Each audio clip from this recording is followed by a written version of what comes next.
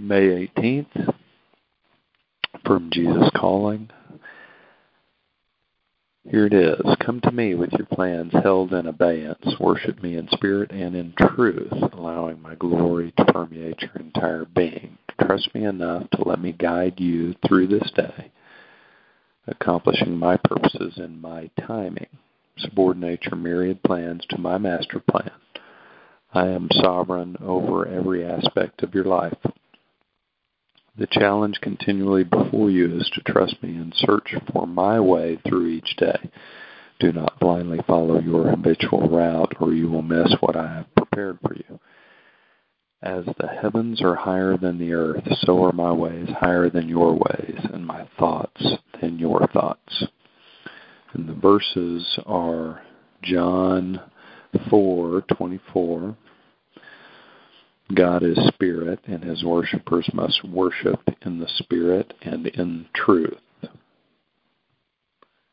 And the next one is Isaiah 55:8-9. For my thoughts are not your thoughts, neither are your ways my ways, declares the Lord. As the heavens are higher than the earth, so are my ways higher than your ways, and my thoughts than your thoughts. So that is a good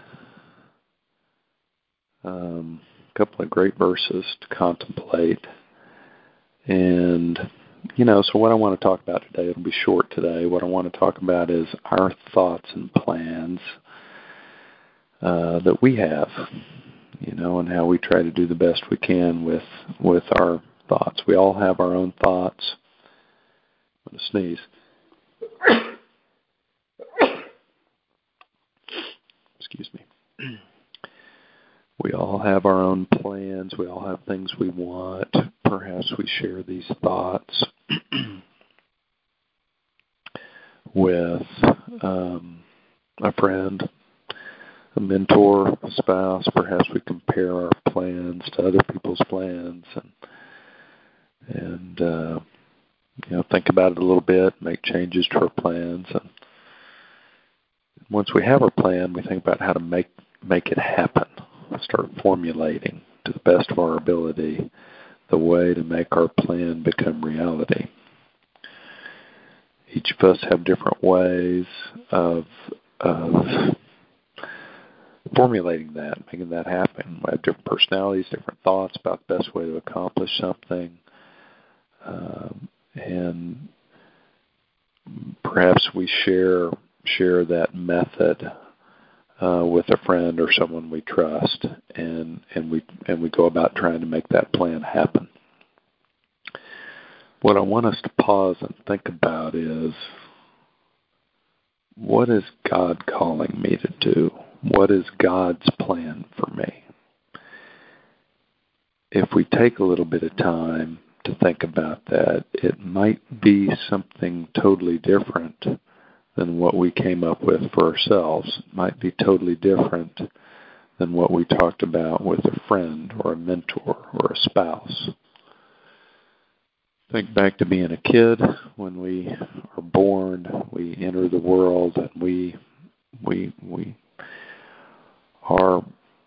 our mode of operation is, how do we get what we want? We don't even have the concept of plans or thoughts that are greater than our own, are higher than our own, as the verses talk about today. Over time, as we grow up, we develop the ability to be less selfish and self-absorbed. Some of us probably make more progress than others, but we at least develop that cognitive ability over time, and we're not just focused 100% on serving ourselves. Hopefully, we can all get selfish, but hopefully that is the case. So as I read that today, I think about this statement: as the heavens are higher than the earth, so are my ways higher than your ways, and my thoughts than your thoughts. So if his thoughts are higher, and he's got something in store for us that's higher than what we might naturally put in store for ourselves or plan for ourselves or formulate a way to make into reality the plan we have for ourselves. How do we access that? And maybe the answer is we get into the Word, we listen to God's commandments, and greatest of His commandments, to love and serve Him and love and serve others. And maybe that's a way where we can venture into His thoughts and His plans that are greater than our own. So our prayer for today, I'll go ahead with that. Lord, help us to get outside of ourselves and go a little bit deeper and try to venture into that hard to comprehend, unknown territory of where you want us to go, what you are calling us to do, where your thoughts lie for our lives and our future. In Jesus' name we pray. Amen.